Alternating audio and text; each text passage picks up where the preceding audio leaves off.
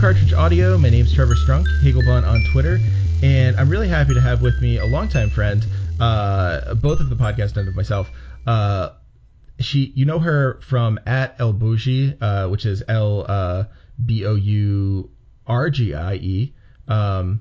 And then her name is Lena, and I'm sure you all follow her at this point. She's here on the podcast today to talk to us about, well, you could tell us a little more about it, but sort of about quitting video games. Is that right?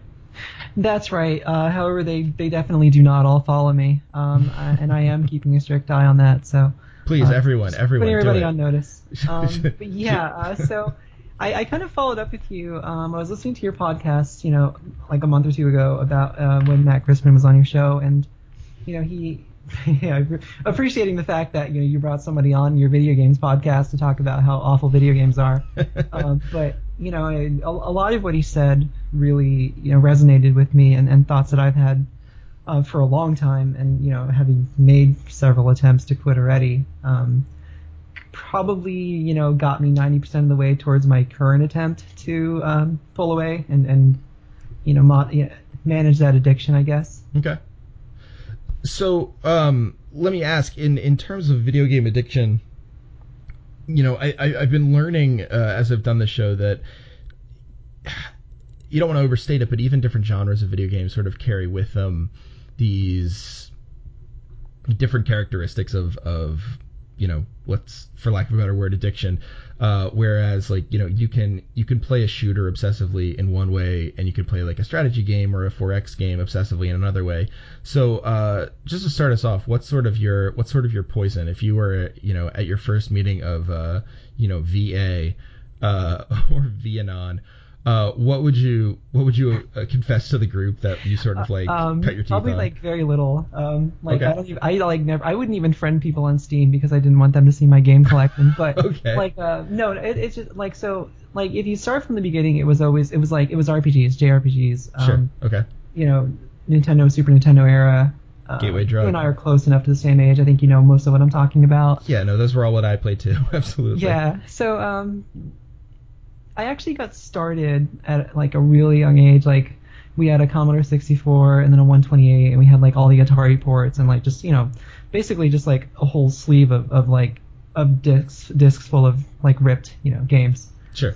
And I basically taught myself to read so that I could run the commands to like the LOAD space quotation comment whatever That's great. Too long. I was like 3 and I wanted to play Raid Over Moscow like a good Cold War kid. Raid Over Bungling Bay or whatever they're called, like Jumpman, all the classics. Yeah. Jumpman. Wow. And I played Jeopardy because I was a nerd. I was so bad at Jeopardy. I eventually just like remembered all the answers because I just kept playing it. The thing I remember from Jeopardy the most is that the question was, and actually I'm forgetting the answer now, but the answer was this cat is like has no tail or something like that, and it was Lynx or Minx or yeah. A minx or a lynx, yeah. That's exactly where I'm at too. It's a classic one. Yeah, we know it. Yeah, whatever. Yeah. We were close enough, right? Yeah. So, I mean that kind of graduated. Like I had like an older brother and older sister. My sister, who was the oldest, she wasn't into anything. My brother really wasn't either. Like he would play occasionally if I'd like dragged him into it or asked him. Okay. But like yeah, like I was just like unique. Like I would play games and that was my thing. Like I guess like I established my personality and that was the way in which I was different from my siblings. Okay. They had talents and I had games. So eventually I kind of aged into the classics, the Mario, Zelda, whatever, Battletoads. Yeah. Less classics, more aggravating. So difficult. Yeah, so then I started I got into like the RPG stuff probably like 7th, 8th grade, like when Final Fantasy VI was still known as Final Fantasy 3. Right. Sure. I think 3, right? Yeah, that would have been Final Fantasy 3. Started using the proper When before 2 was 4 and yeah right, exactly. Like, when Japanese things didn't exist. Simpler time. Yeah, so like once I found out about that from my friend, and like I played that and like Lufia and those games and stuff. I was just like hooked. I was like, okay, this is like what I like. Yeah. So I started playing like those things more and more. Like I would still play other types, but like more and more that became my thing. And then I had like moved on to PlayStation. I didn't mess around with like up until like it was like PlayStation, N64, and then PS2, and then like I just stopped with consoles. Okay. And I just like moved just stuck to PC gaming because it just seemed like it made more sense to me. Because I could build my own, and it didn't really seem like a thing that I needed to do anymore to keep consoles up to date, or keep buying new consoles when I could just get PC ports, which are becoming more and more common. Yeah. So they were always like good, either open world or traditional RPGs for those. So I just kept playing them. I played 4X, like or Civilization. I got into that kind of late. Like I started with that with 5, but I really liked it. Age of like the Age of Empires games, 2 and 3, I really like. But yeah, so lately I would say I've been monologuing for a while here. Sorry, but no, it's a hard question. I mean, you're giving me a good answer. I wouldn't complain. Yeah, so like lately, like Crusader Kings 2 was like the thing that really, I don't know if you've ever played it, but like it's kind of notorious for having an incredibly steep learning curve, but then becomes very rewarding once you've mastered it. Yeah, people swear by it. I mean, I've mostly seen screenshots, but yeah, I'm of two minds of even like talking about it, because I don't tell people about it because I don't want to do that to them. Like I lost it when I discovered the Game of Thrones mod, which is incredible. It's really well done. Oh man. Sorry. No, I mean I'm a reluctant. I'm always reluctant to admit this on Twitter, but I'm a big Game of Thrones fan. Yeah, I've read the books. I've watched the show. Speaking of Matt Christman, we've been like shamed, and we can't stand for it anymore, like because like we don't want them to like use the prestige TV thing on us, but it's not, because like I'm not going to apologize for books I started reading in the 90s. Sorry. Oh yeah, and it was funny. I was watching. This is a total aside, but I was watching. I'm behind on Game of Thrones because it came out when the first episode came out when I was away, and then it snowballed. But I just watched the first episode of this most recent season the other day, and I had been hearing so much online about how bad it was, like how much people were disappointed.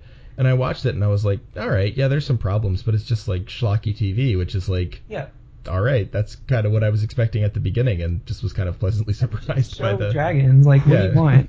Yeah, I'm not that disappointed. This is exactly the level of discourse I was expecting. Yeah, so I mean, as long as we've said it, like it does have some problematic things. Like I think the show's fine. It's had some things that have really pushed me to the edge, but you know, like I've kind of come to the conclusion that this is the only way that I'm actually going to get an end to this story. So for sure. Our pal Gurm R. Martin is not gonna fucking write that book. Well, now he's working on the prequel apparently, so he's done. Another prequel, the Valyria one that he wrote for the other prequel or the other world book. So, and then wild cards and all the other shit that he does. So, like, you know what? Like I've been invested in this story for over 20 years. Like, just I don't care how I get my ending. Just give it to me. I just need an ending, right? Exactly. Please, like, let me put it behind me and then move on. So going back to the game thing. So Crusader Kings 2 is a good game in its own right, but the Game of Thrones mod is so well done by people who clearly have been like immersed in the world he created for a long time as well. Like, it's all based on the book lore. It's not on the show lore, really.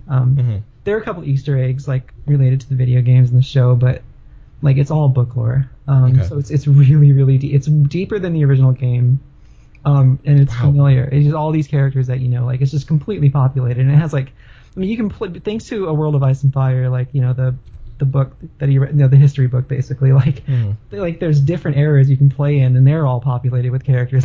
So it's like it's incredible. It's incredible, yeah. So. I mean, I came up, I discovered that in, I want to say 2012, like the first time, and I discovered it around like September, October, and I think I came up for air the first time in like February, and like, I was just like, what the fuck just happened? Like, I was like ashamed, and then like, I didn't touch it for a while. Yeah, so, too enticing. Yeah, so, yeah, I think, I mean, I've been aware that I, indulge, my addictive behaviors for a long time, so it wasn't new to me that I do it. But that game, and then Mountain Blade is the other one. Yeah, sure. which I don't know how familiar you are with it. I know Andrew talked about it. And yeah, and I've show with the music from Mountain Blade, which I heard, I used that at the end, right? Yeah. I bought it during one of the Steam sales, the sequel, the Mountain Blade 2 or whatever. It's not called Mountain Blade 2, but you definitely didn't buy Bannerlord. I don't think it's out yet. Well, so what did I'll actually tell you. I have my library up. Okay. I bought Mountain Blade, Warband. Yeah, Warband is the one you want. That's the good one. That's the one the best mods are all based around. Okay. And that one again. So the base game is fun, but it's also very grindy and very boring. Okay. There's a mod out. There's actually several good mods, but the one that I play, it's basically me and Tariq, I guess, of all the people on Twitter who even know about it, but it's called Prophecy of Pendor. And it's really good. It's a little more fantasy oriented, but it's way more difficult, and it's way more fleshed out, and it's extremely addictive. Okay. So that's the other one that I'll every time I fall off the wagon, it's those two games that do it to me. They're the only ones that I play anymore. I have this huge Steam library and 2 white games that have been installed because they're the only ones I deal with when I actually do play them. It's funny because obviously we don't want to make light of addiction necessarily. I mean, and you're not. I'm the one in danger of doing it. But no, I mean, I don't want to make light of addiction, but there's also this way in which the way you're describing getting into video games and then having these 2 games that you fall off the wagon with ultimately at the end of the day, it reminds me my best friend. He wouldn't care about me saying this. He's an alcoholic, or sort of depending on how you sort of understand that ontology is or was or however you want to understand that, an alcoholic. And he I think if you asked him, mostly he would drink beer or gin and wouldn't bother with anything else. And at the beginning of when he was drinking, it would have been anything. By the end, it was gin and occasionally beer. And it seems on some level this is for me, video games feed into that addictive personality because I get sick when I drink too much alcohol, so it's not fun for me. I'm super addicted to coffee, but that's not really a fun vice. I mean, it's useful but not fun. But video games sort of occupy this way in which you can sort of develop the same ontology or the same sort of resemblance of an addiction that really does kind of bear itself out in the same kind of destructive ways. I think you're completely right. And those are that phenomenon that Matt talked about was the sort of false activation of the reward centers of the brain, which is, I mean, it's not false, it's real, it's just not based off of any real accomplishments. And addiction is basically the same thing. You're getting that, and you just need more and more to get that same feeling. But I don't know if games function on that exact same level, but I know it doesn't really matter as long as if it's any kind of addiction, it's an addiction. It doesn't matter if it's worse or better or physiological if or alcoholic mental. wants to tell me that it's nowhere near, then I don't. That's fine. I'm perfectly willing to accept that, and I'm not going to argue it because who would I be to do that? But all I know is my own perspective here, and I know exactly where my thoughts drift the second I'm idle, and I know that I have to consciously stop myself from doing it, and I know that I have to tell myself that I need to have the patience to get through this spike and need to indulge that. And then it'll pass for a time, and then I'll have it again. So I know what that is. I know that's addiction. And speaking of alcohol, I did actually, flirt is a terrible word for it, but kind of flirt on the edge of that too when I was in the Air Force.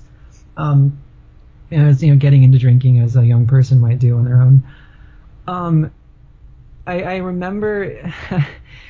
I always kind of call it one of the best things that's ever happened to me, ironically, is, my friend and I went out on Christmas Eve because neither of us went home for the holidays, and we hit a bar, and God, we just ordered everything. We had every type of drink, and we just do, anything we could, as much as we could. And, within a span of a couple hours, we'd been tossed out, and I was on the curb throwing up harder than I knew a person could throw up. In the exchange, I lost my glasses. I wasn't even aware of it. I actually threw up so hard that I popped all the blood vessels in my face. Oh, that's the worst. So I walked around for a month with a red spotted face, and my right eye was just completely blood red. Ugh. And like I had to work the next morning, and I remember I woke up like 6 or 7 hours later, and I was still drunk. And like, and no. I'm okay. I'm not going to say this laughing because I don't want to condone it, but I did drive to work, and I knew I shouldn't have. Right. Luckily, like nothing came of it. I had to put on my prescription sunglasses because I didn't have my glasses anymore. But they kind of questioned me on the gate about that. They're like, "Well, what are you doing?" But, I would expect they would. Yeah, you're going under a base. Yeah. But luckily, nothing came of it. And then I spent. We were doing in the military, especially in 24-hour places. You will often do like 7 on, 7 off for the holidays, and like people will get their choice of whether they want Christmas or New Year's. And I always did New Year's because I didn't give a shit about Christmas. Mm-hmm. So I worked. It was Christmas Eve, so I came in and worked Christmas, and it was me and 2 other people, and I spent the first 8 hours of the shift just wrapped around the toilet, and I didn't move. Oh. And so what that did, I before that was a person who once did like 17 consecutive shots of tequila and like walked it off. I could no longer stomach beer without throwing up. I couldn't have one like Bud Light without throwing up. And it totally turned you off. Yeah, it completely ruined something that probably would have ruined my life otherwise, because that tendency runs very strong in my family. That's really interesting, and it's also like it's fascinating to hear that, and again, like I don't mean fascinating in the way that like I'm trying to infantilize you. Like it's just fascinating the way that you pair that up, intentionally or otherwise, with this account of playing Crusader Kings with like losing those months basically, where like you dove into CK2 and then like sort of came up for air and you were like, whoa, that was crazy. But with alcohol, there's sort of like that physiological thing pushing you away at that point, right? Like after that huge binge. Yes. Like with the video games, though, there's no sort of like, there's not a physiological binge. There's like, as you said, like you felt a little bit of shame or a little bit of regret. Not to contradict you completely, because I no, please. The only one that there is, the only one there is that if you maintain your addiction for long enough and you age into your mid-30s like I have. Just the act of sitting in one place for a very long time really fucking hurts. So yeah, it's no fun actually. Yeah, like during my last binge, I actually because my new desk, it's a nice enough desk. It's very solid and I like it, but it's just a little too high off the ground. So the angle at which I hold my arm in order to maintain it on the mouse is not conducive to like hours long sessions. So, like, I did it for, like, a weekend straight, like, a couple weekends straight. I just, like, gamed. And then, I tell myself, as you probably are familiar with, like, I tell myself it's going to be, like, a brief thing, and then all of a sudden it's Monday and I have to go to work. Yeah, sure, of course. But, I just noticed this, like, pain started, like, radiating up my arm. And, like, before long, I could just barely move my arm for, like, a week. And like I started getting like neck pain, and so like, again, it's like my own body is like coming to the rescue, because it's like clearly I can't fucking trust you to do this yourself, so like, I gotta ruin shit for you. So like it's nice to have cruise control with my own stupid impulses and impulse control or lack thereof, but I would like to be able to control myself on my own, which I clearly can't do. So it's at least nice that something else is taking care of that for me. Yeah, your body really has come in the clutch for you a little bit. Like that's kind of nice actually. My shitty ass life. So let me ask, like, I mean, it's all super interesting to think about video games this way, and obviously, like, one of the things that always comes to mind when I think about binging video games, which, I think if you're listening to the show as a gamer or someone who enjoys games, and I know there's like a diverse audience, or I hope there's a diverse audience, not everyone has done this, but like a lot of us have, and there is sort of like this mixture of shame and exhaustion and weirdness about the whole thing, and you can fall into like playing 12 hours of video games and like not knowing it. Yeah, it's like when you first start J&O and you feel that shame afterwards. Yes, exactly. And when you first start doing that, you can fall into hours and hours of it. Exactly. Once again, something your mid-30s will take care of. But don't age past 30, kids. Yeah, we're all dead from the waist down. It's brutal. It's tough to tell you, but it's true. But no, I'm reminded of, and maybe you remember them, the old in the old manuals for like NES and Super Nintendo games, and I think Genesis games, like especially those like not quite, obviously not quite first generation, but that generation that sort of introduced binging. In some ways, there were like little warnings that told you to stop playing after like 2 hours and go outside. Yeah, yeah. I always think about those, and when I was a kid, thinking like, well, that's the most ridiculous warning in the world. Like, I'm never gonna do that. Yeah, like who cares? It kind of sucks. I used to be able to just like even with books, like when I was a teenager, my summer vacations, I would go out and play with friends, but I would just lay in bed and I would pick up a book and I would get up when I was done with the book. Jesus, try that now. I mean, yeah, try that now and try to move afterwards, like the next day. So it's not always. You're asleep before the book's over too. What's that? You should sleep before the book's over too. In my case. Oh yeah. That's my thing. It's like I can't even lay down and read anymore because I'll fall asleep. Yeah, exactly. Yeah, that happened to me a lot. I had when I read Capital Volume 1 when I was in grad school. It was for a class basically on Capital Volume 1, which is super handy. Yeah, it's convenient. Yeah, no, it was a great class. But I would read Capital in bed, and I'm here to tell you that was not a good choice. That was not the easiest thing to pull off. But yeah, like there's you sort of hint at it. There are these things that are taken from us or that we sort of like that we choose not to do or we preclude by way of gaming. So like, I'm not anti-gaming on this show. Obviously, I very much enjoy gaming, and like it's important to me to game in some ways. It relaxes me. Like I would say like, if I were to defend gaming in the same way as drug use, I would say like playing a game operates the same way for me as saying like having a beer after a long day. Like it helps me sort of like disconnect. But there are things that we sort of give up. So like in trying to quit gaming, have you found that like those things come back into your life? Are you reading more? Are you doing things that aren't gaming more? Or? They do, but it's not. It seems like it's not. It gets less and less easy. Like I have to consciously reintroduce them, and I have to make myself do them when I know that I'd rather do the familiar. And then once I start, it's okay.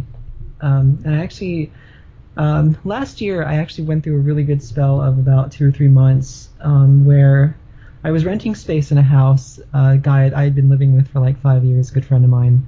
He finally decided to sell his house, so I knew I had to find a new place, which I'm in now.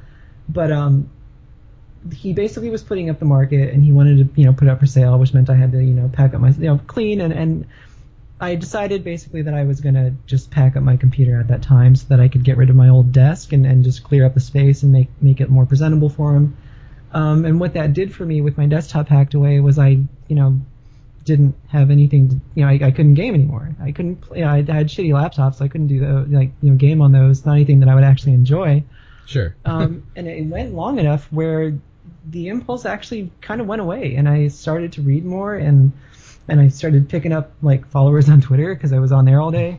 Which is, I don't know if that's good. It's its own addiction. It's different. It was definitely like we could do a whole different show about Twitter addiction. I mean, that would be a whole different podcast about Twitter addiction. I guess maybe that'll be my thing. I'll do the Twitter podcast. Where I'm anti-Twitter. I'd listen. But yeah, I do actually worry that I'm just like replacing one addiction for another. So I often like will talk about how I want to write and I see myself as a writer who doesn't write. And I think a lot of that is because I just do things that are easier and familiar. And I want to keep doing it, and I am actually like making myself do it now and grind through it. Instead of going back to, CK2 or Mountain Blade or whatever. I've actually like Steam is off the computer. All the games are installed, so it's just the problem with Steam is like it's like 15 minutes to reinstall it and then like download the games and reinstall them. So it's just always it's not right even there. a barrier. Yeah. So like you can't sell your games anymore. Right. Exactly. Like I'm actually like I'm debating like offering to either sell or just give away like the pieces of my computer to people who might want a gaming rig or something, because I mean it's fairly decent, like it's not top of the line, but I did upgrade some stuff this year, so it's okay. But yeah, that aside, You could do the tree bro thing of not of heroin overdose. This is a story I've told on this podcast before where I didn't know that's how I didn't know the tree bro had died that way. And I mentioned it to someone that like I'd like to go out on Twitter like tree bro, and they got real quiet. Oh no. I meant no like his last 4 tweets. So if you don't know these last 4 tweets, like basically tree bro, sort of famous weird Twitter guy, did this thing where he basically he set up a 4-step process to just logging out of Twitter forever. And it involved like coming up with a random string of numbers, making an email address that was @gmail.com, coming up with another random string of numbers, making that the password. Yeah. And then setting his Twitter to that, and then setting his Twitter password to another random string of numbers, and then logging off forever. There is kind of simplicity in that. Yeah. Yeah, my friend has offered to, like, if I wanted to just change my password or whatever and give it to him, and I'm like, I could just reclaim it. Like, I could just, like, use my email and get it back. It's not gonna do anything. If I'm jonesing hard, like, that's not gonna stop anything. I'll just call Valve. Yeah, right. Yeah. Exactly. Your name's attached to it, right? One of the things I really like, and one of the things I actually skipped in my journey through the various types of shitty games, was I actually got really into World of Warcraft for a while. Okay. And that was, I think that's the worst. And I think a lot of people would probably agree for obvious reasons that getting into an MMO is like a whole different level of bad as far as addiction. And just how they're kind of created to trigger and activate those reward centers like on a daily basis, where you just keep doing the same things or work towards goals and nothing ever ends. Yeah, exactly. So I actually tried picking it up in like 06, and I played for like a month, and it bored the shit out of me. And then like 08 happened. So 08 was like transition year and like a whole bunch of really traumatic shit, like a really messy breakup and just all family relations falling apart. Oh. And then like within that space, like it was just like one thing after another that culminated with a cancer diagnosis. So I was like, geez. I'm just gonna play Warcraft. I'm fucking done. Like, you deserved it at that point. I don't think anyone would blame you. Yeah, I'm like completely disowned. I'm getting outed at work, and I'm like going to cancer treatments on my lunch break. I'm like, I don't want to do things. Like, so I started playing again in 08 and 09 mostly. Mm-hmm. And it was just like it was an escape from things that I think very reasonably wanted to escape from. Sure. Needed to for a while, but like for starters, I got really fucking good at it. So I joined like a raiding guild, and this is like at the peak of popularity. For a time, we were like a top 200, even a top 100 guild, and like wow. I was like number 1 ranked for like the class of priests that I played and like the raid bosses. So that's incredible. Like in some of us, I was really good, like with because I just put my whole life into it. So, I would do theory crafting and read up on like, what the best, builds and play styles were and stuff like that. So it's pathetic to even talk about now, but, I poured everything into it because I just didn't want to care about anything else. So, I mean, that went on for a few years. I think the last time I logged in was like 2013, and I'd been playing sporadically by then anyway. I wasn't playing full time. Full time, I think, is not a bad phrase there, because like troubling distinction, yeah. Well, at the peak of rating, it really did feel like, and I referred to it as like a whole like a second full time job, because we just like, it was like at least 3 days a week for like just multiple hours of just grinding through these repetitive encounters. It became a lot less fun over time. I can imagine. So yeah, I'm sorry, go ahead. Oh no, please finish. No, I was just saying once I started kind of emerging from the haze and or the destruction of just what had happened, like the need to be there just became gradually less. So I told myself that I was going to transition back to single player games, because single player games end, and so I didn't have to just play all the time. But unfortunately, Crusader Kings 2 happened, and Crusader Kings 2 doesn't end because it's the most endlessly replayable game in history. Yeah, single player games don't end anymore. That's I mean, there's something very interesting. Like there's two ways of looking at your account of video games there, because on one hand there is, as you say, like it's a second job, and there's sort of like the second moment where you're taking everything you do and subletting it to or subletting it through like another piece of labor. Like you're not, I think like the platonic version of this, and this is nonsense in a lot of ways, but the platonic version of it would be like, you make something out of your own two hands, out of a piece of wood or something like that, to express yourself, or you produce something, right? Yeah. And in video games, you don't produce anything. Just like at a job, you don't produce anything. You're sort of like, it's all imaginary. It is. It's hilarious because like I took it upon myself at the peak of my WoW prowess, because like I was just like dissatisfied with the level of preparation with my guild so like I would like log in hours ahead of time to make sure that like I had time to go fishing, so like I could make the feast food that would give us the buffs for the raid and shit. It's like, you guys fucking suck. Like you're like anti-Iverson. Like come prepared. You're into practice. Exactly. They were poor comrades. Like they didn't. There was no solidarity. I had to do everything. But but on the other hand, like when you say that, like there's something very personal about video games in that way, where like you're not sort of like the person getting your surplus labor there is you. Yeah. In a sense, right? Like you're sort of mining your own free time for an escape, something that you can use as a momentary distraction. Whereas at work, you're sort of doing this for someone else's profit, and that's something that's really good. But on the other hand, it as games become endless, as these things become like, rapidly sort of progressing into the horizon, as I want to do this, it'll make me happy. I want to do this, it'll make me happy. I want to do this, it'll make me happy. It starts to resemble work in a really troubling way. It really did. It was like a mix of work and just kind of obligation, because like I did like them. Like I made friends with a lot of those people, including like some who are actually local and I know in person. I haven't seen in a long time, but by the end, like at least the last half year, like I didn't even want to be there. Like I was done and I had mentally checked out, but like I kept showing up because they had invested so much time in me, and like it really is difficult for 10 or 25 people or whatever to work together and to get those like like the hard mode stuff down. Like you spend so much time doing it. Like I didn't want to abandon them during a tier where like, because like expansions come out and then they roll out like the different tiers of bosses and raids and stuff. So like I tried to make sure that I stuck through until like we got done with it, which I did. And I was just like, I left and I had my authenticator on which I had an iPhone at the time, and I just got rid of I just never.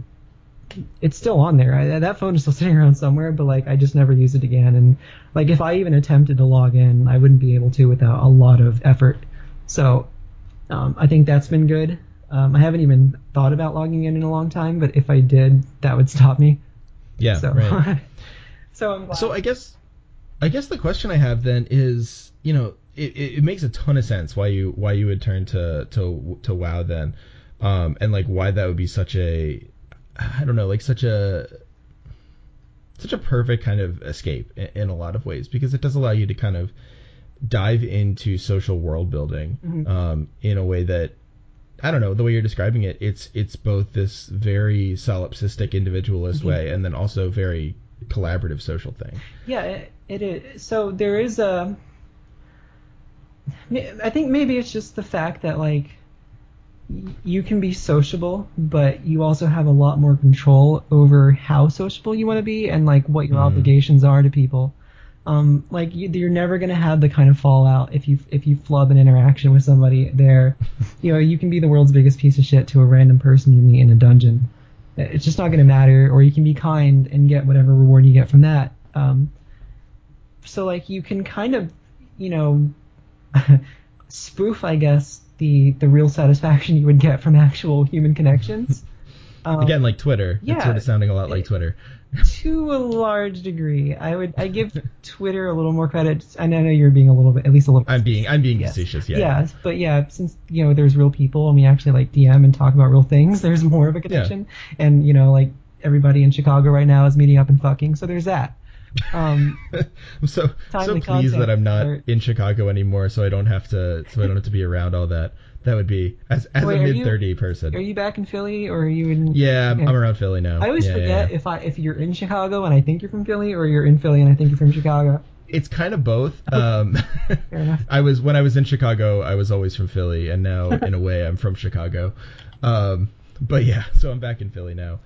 Back in the area where no one meets for Democratic Socialist conventions. But the batteries thrown at you if you try. Yeah, exactly. We'll show you if you try to organize. But yeah, I mean, I really like the way you're saying that the idea of like spoofing interaction in a way. But I wonder, and if you're comfortable saying it, like what brings you to video games now? Why do they still have such a hold on you? I don't know. Like that's kind of the thing. Is like it's just because I've always done it. I mean, like I'm gonna turn 36, soon, and I've been doing it for more than 30 years. Yeah. Like it's something that I've done a lot for. It's the thing I've done more than anything else in my life, like consistently. Like my gaming habit has survived an intense fascination with baseball, just both playing it and following it and knowing like every single player and their like vitals and stuff, stats, date of birth, when you like had their baseball cards. It survived.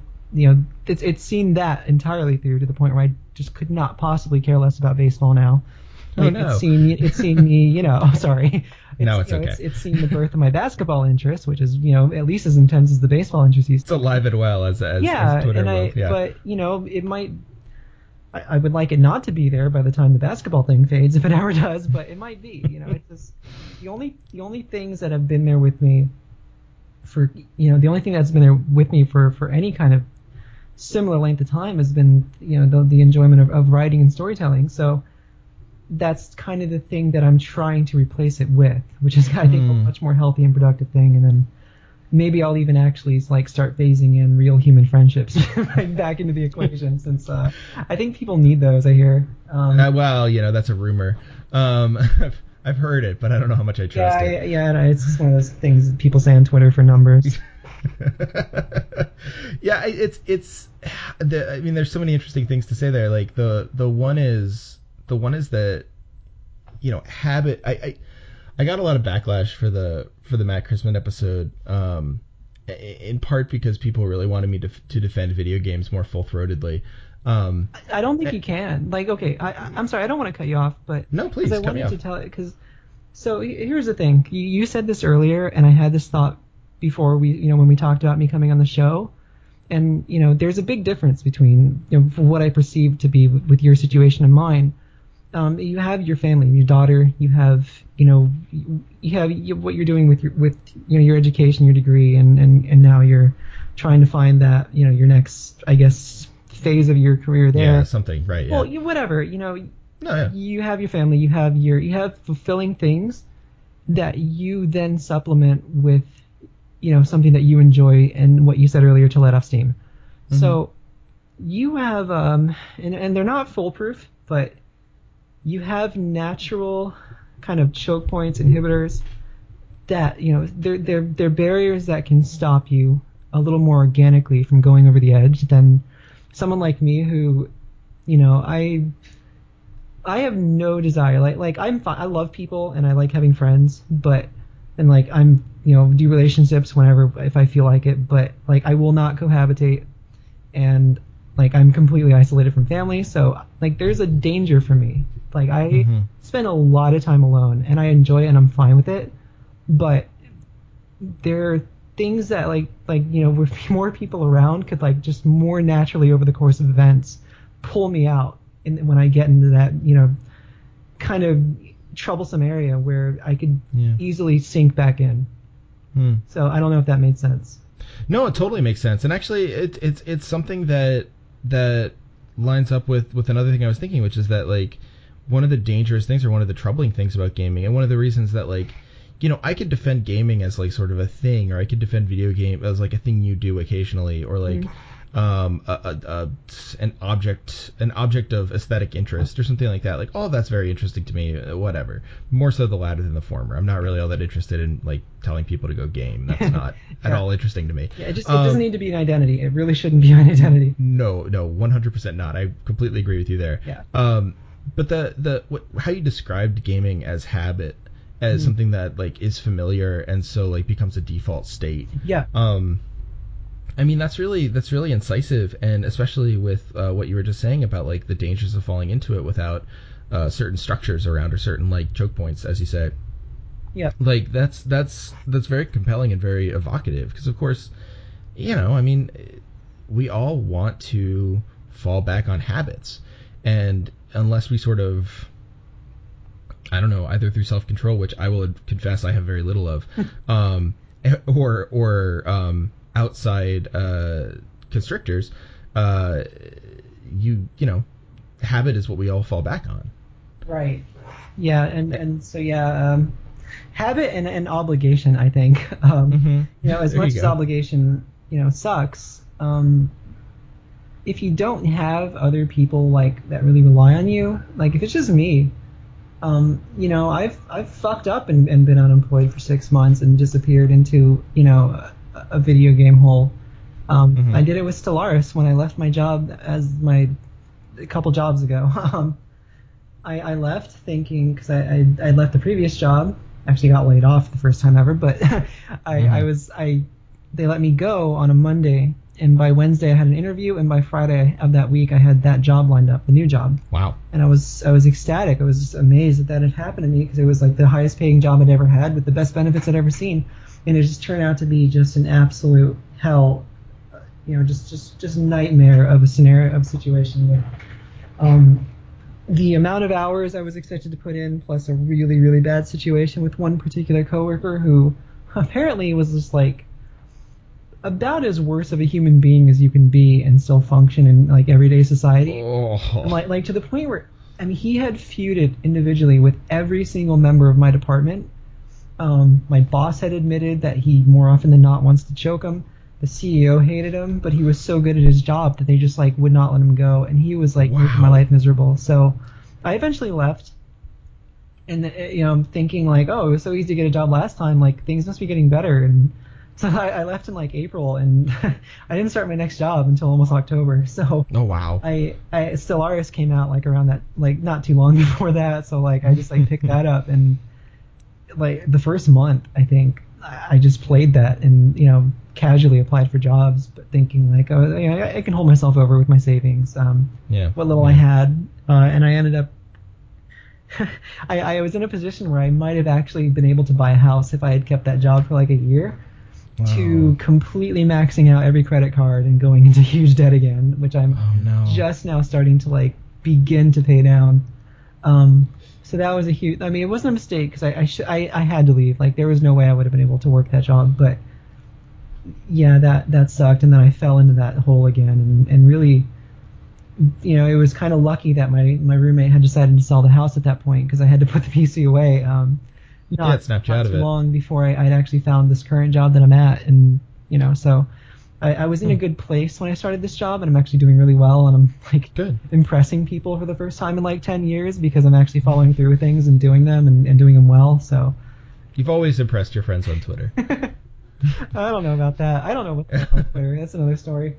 Well, I've always been impressed, but whatever. If there were any justice in this world, I'd be at least 30K. So I tweet with a chip on my shoulder. Yeah, well, no, good. You're like the Chris Bosh of tweeting. Well, I'm a superstar. Like you have to believe that you're the best, and you have to believe that everybody's your enemy if you're going to be the best. That's right. I mean, maybe you're the Bill Russell of tweeting. But that's the limit of my basketball knowledge. I just used it all. Everybody's racist to me, just like Bill Russell. No, and I think that what you said about obligation. I mean, I don't want to. This is another thing that is probably a little more fraught on Twitter than it is in real life. But I don't want to necessarily saddle you with the with any sort of Catholic identity, metaphorical or otherwise. But don't go all Durkheim on me. That's right. We're gonna get deep into weird Marxist Catholic Twitter. But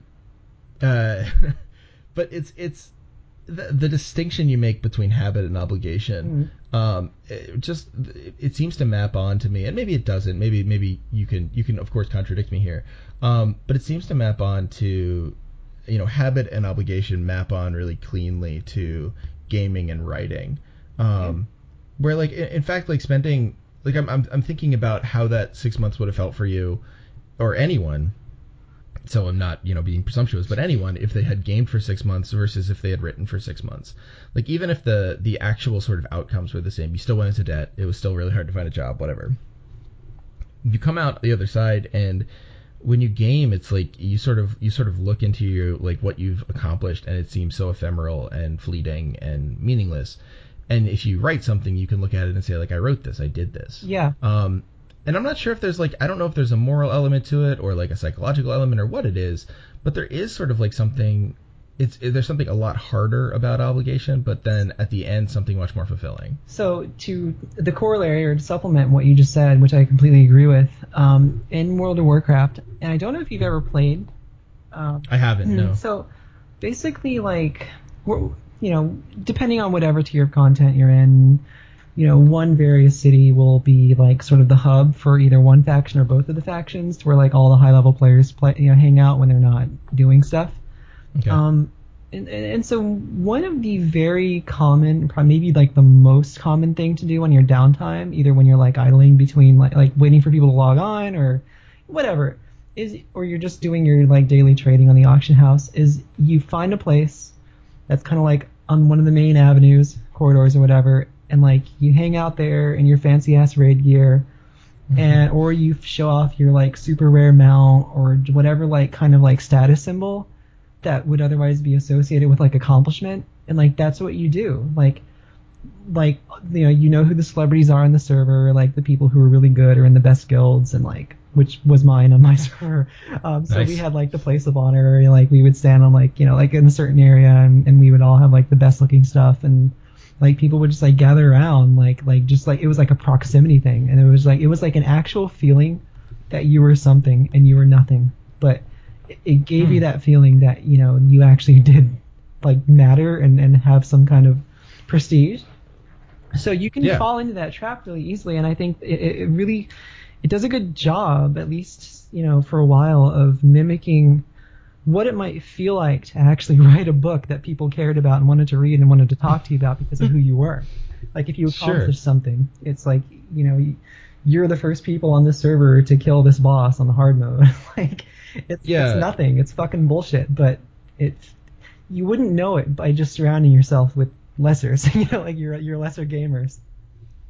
That's really interesting, and it speaks to that kind of like, it speaks to the way that, or it speaks to why, let me say, gamers immediately become like super defensive about this, right? Where like there's this feeling that is really, it's at once like terrifying and offensive when you think about what, like, oh, I spent 100 hours in this game, or I spent 1,000 hours in this game or more.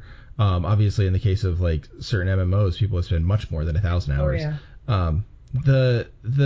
You think about that, and then you're like, oh, I could have done something with that, or like I did something and it's so limited, I could have probably done something more. Yep. And it's a totally natural feeling, I think. Yeah. But it's not a pleasant one. Yeah. So you can type the /played or whatever command in there, and you can actually see how many like in-game real-time hours and days and years you've spent in that world. And I think most people, if not everyone, gets to a certain point where they stop using that command. Like you don't even look at it anymore. And I know I didn't after a certain point because I just didn't want to know. Yeah, why would you? Yeah, exactly. I'm like, I don't want to think about how I could have gotten a degree in the time I've been playing this bullshit fucking game. I mean, I think then like recognizing that, or sort of like, it seems to me, and this maybe is a little too poetic, so if it's a little too cute by half, let me know. But the or on the Twitter account at no cartridge, let me know. There's a way in which like actually wanting to quit, or actually trying to quit, or actually trying to like turn over a new leaf is a way of like actually looking at those hours again, or sort of like making them real for you. Yeah. Like using the command again and kind of like, I'm not literally, of course, but like thinking to yourself, like, how much time did I spend and what can I do in the future to spend it better? Yeah. Sorry, was there more? No, that's it. I was gonna do the converse macabre version, which would just be like a /played suicide note, but no, that's a little too dark. Well, that's real dark.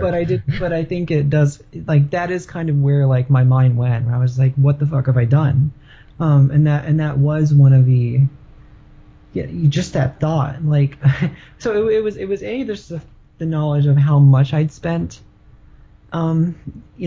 just at all, but then relative to what was becoming more and more obvious in game, especially like when I was lingering in the cities and you'd be in trade chat, which was never used for trade. It was used for like, baby's first politics. It was always like some horrible brand of libertarian, like, gamer shit. I can't believe it. Yeah. So on a World of Warcraft server? Exactly. Well, it just became so undeniably clear and unavoidably clear that this was not a place where I belonged. And if I could not intuit that on my own, like, they were there to remind me constantly. So just like on any level, like not who I am identity-wise, gender-wise, like anything you could, age-wise, any possible thing you could think, like I did not belong there. So ultimately that was like helpful because it's like I spent a lot of time in a place where I hate everybody. So I was like, why am I here? Yeah, and I guess like one of the things that you just said there, and we can start wrapping up, but one of the things, I don't want to keep you too long, but you mentioned that there's a way in which you think about like, what have I done? Like, yes. Oh no, what did I do at this time? Yeah. And one of the things that I find, and maybe it's just me or maybe it's everyone, I'm not sure, but one of the things I find so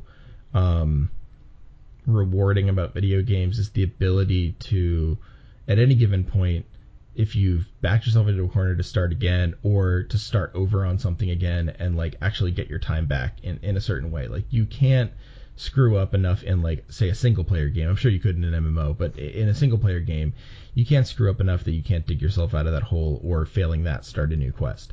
And there's something that like, it doesn't feel like you could do that in life. But of course, like, even though both of us are in our 30s and we'll complain about that, that's not the end of life quite yet. There's still time to kind of start over or do something new, even if it's not, a new career or whatever necessarily, although there's time to do that too. There's time to start writing more. There's time to do this, or there's time to do that. And like, I think the recognition that, it's worth kind of working toward that tangible or material starting over, and not just kind of the easy, like, well, I'm just going to start a new game of this, or I'm going to start like trying to do something else, or I'm going to play like, hard. I'm going to restart my Dark Souls campaign and like play through it again or whatever. People are going to get on me about this, but to me, that seems like a very noble impulse. Yeah. Yeah, just on the Dark Souls thing, I think if you wanted like a true to life Dark Souls, like you would be like a version of a person playing a video game, and you would start off like completely healthy, and just like the better you did, the more like hollowed out you became, and soulless and withered, and like by the time you won, you'd just be this just decrepit, disgusting thing that you couldn't bear to look at. That would be my, if I created a video game, that would be the game. I would sell like no copies, and I'd be murdered.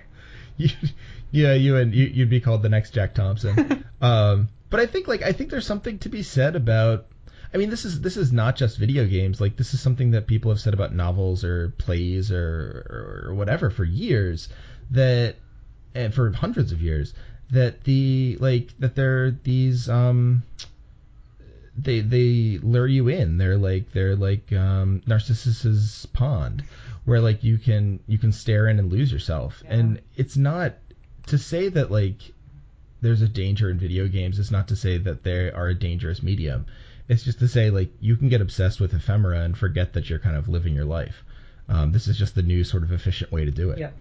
Yeah, and I don't. Maybe we've probably gone on too long to get into it, so stop. No, please go ahead. No, just that's kind of. I think that's kind of what Matt was getting at, though. That they are kind of pernicious and dangerous on a level that doesn't really present itself with a lot of other more traditional pursuits or distractions or anything. Like, I don't know if I can put it into words extemporaneously, maybe, but it seems so self-contained and almost cynically and intentionally designed around mimicking living a life and achieving things and feeling that sense of completion and accomplishment that pursuing anything else just seems like it just isn't going to have that same level of entrapment built into it that they deliberately do more and more so these days.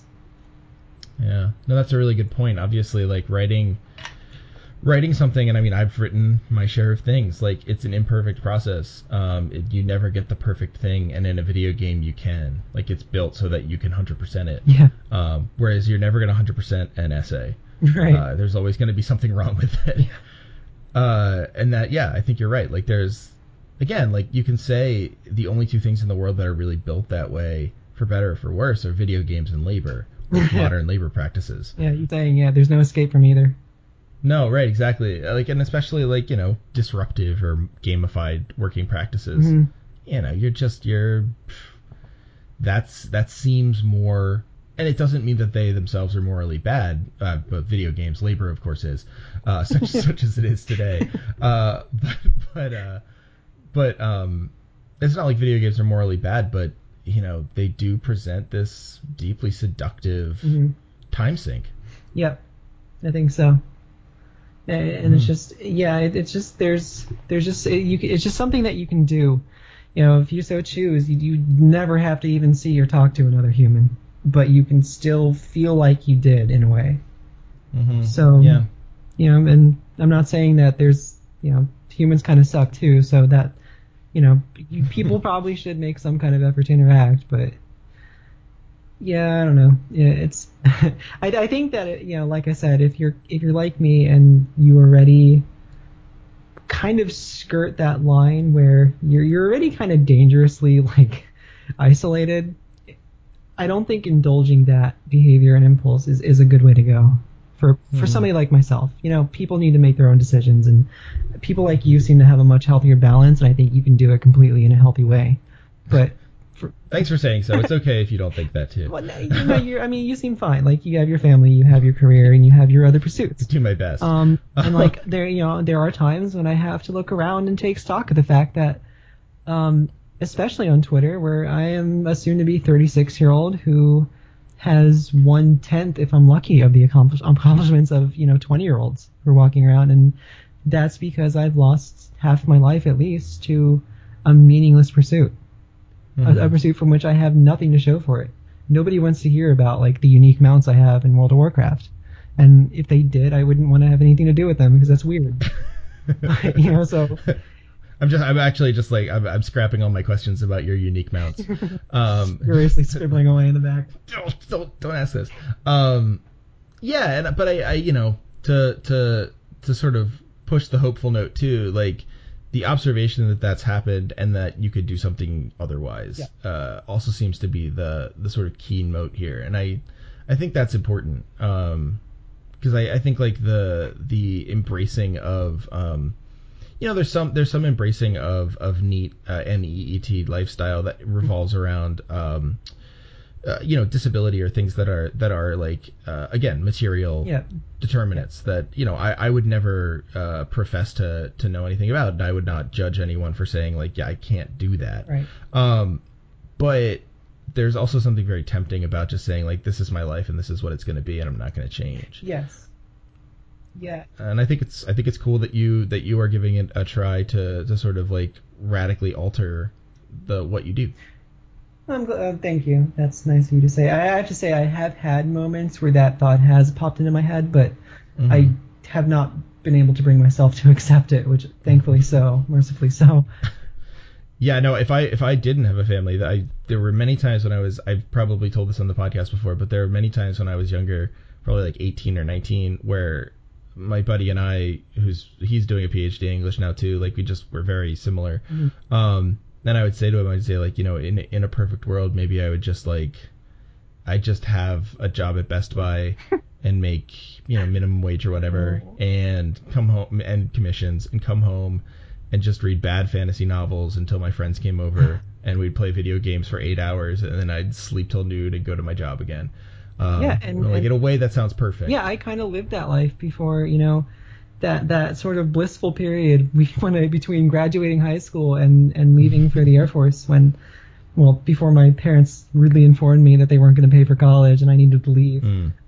So, between 17 when I graduated and 19 when I shipped out, I didn't work at Best Buy. I worked at like Bloomingdale's and, Publix, but that's good too. Pretty much what I did. I gamed and I read and I drove around with my friends and was just a massive piece of shit and that's like fun, I guess, for that age, but from 17 to 19. Yeah, that's the thing. Yeah, I went back. I went back on leave like a few years later and like they were all still doing that. I was like, what the fuck? This is not fun anymore. So I went from the person who sort of, scorned them for their Arrested Development, and now here I fucking am. I lost my life to video games. So there's my karmic justice. Oh. Well, I think you don't give yourself enough credit. I thought you were an extraordinarily insightful guest. Thank you, Lena, for coming on. Is there any other final thought that you have for us? No. Now that you put me on the spot, I have no thoughts. Oh no.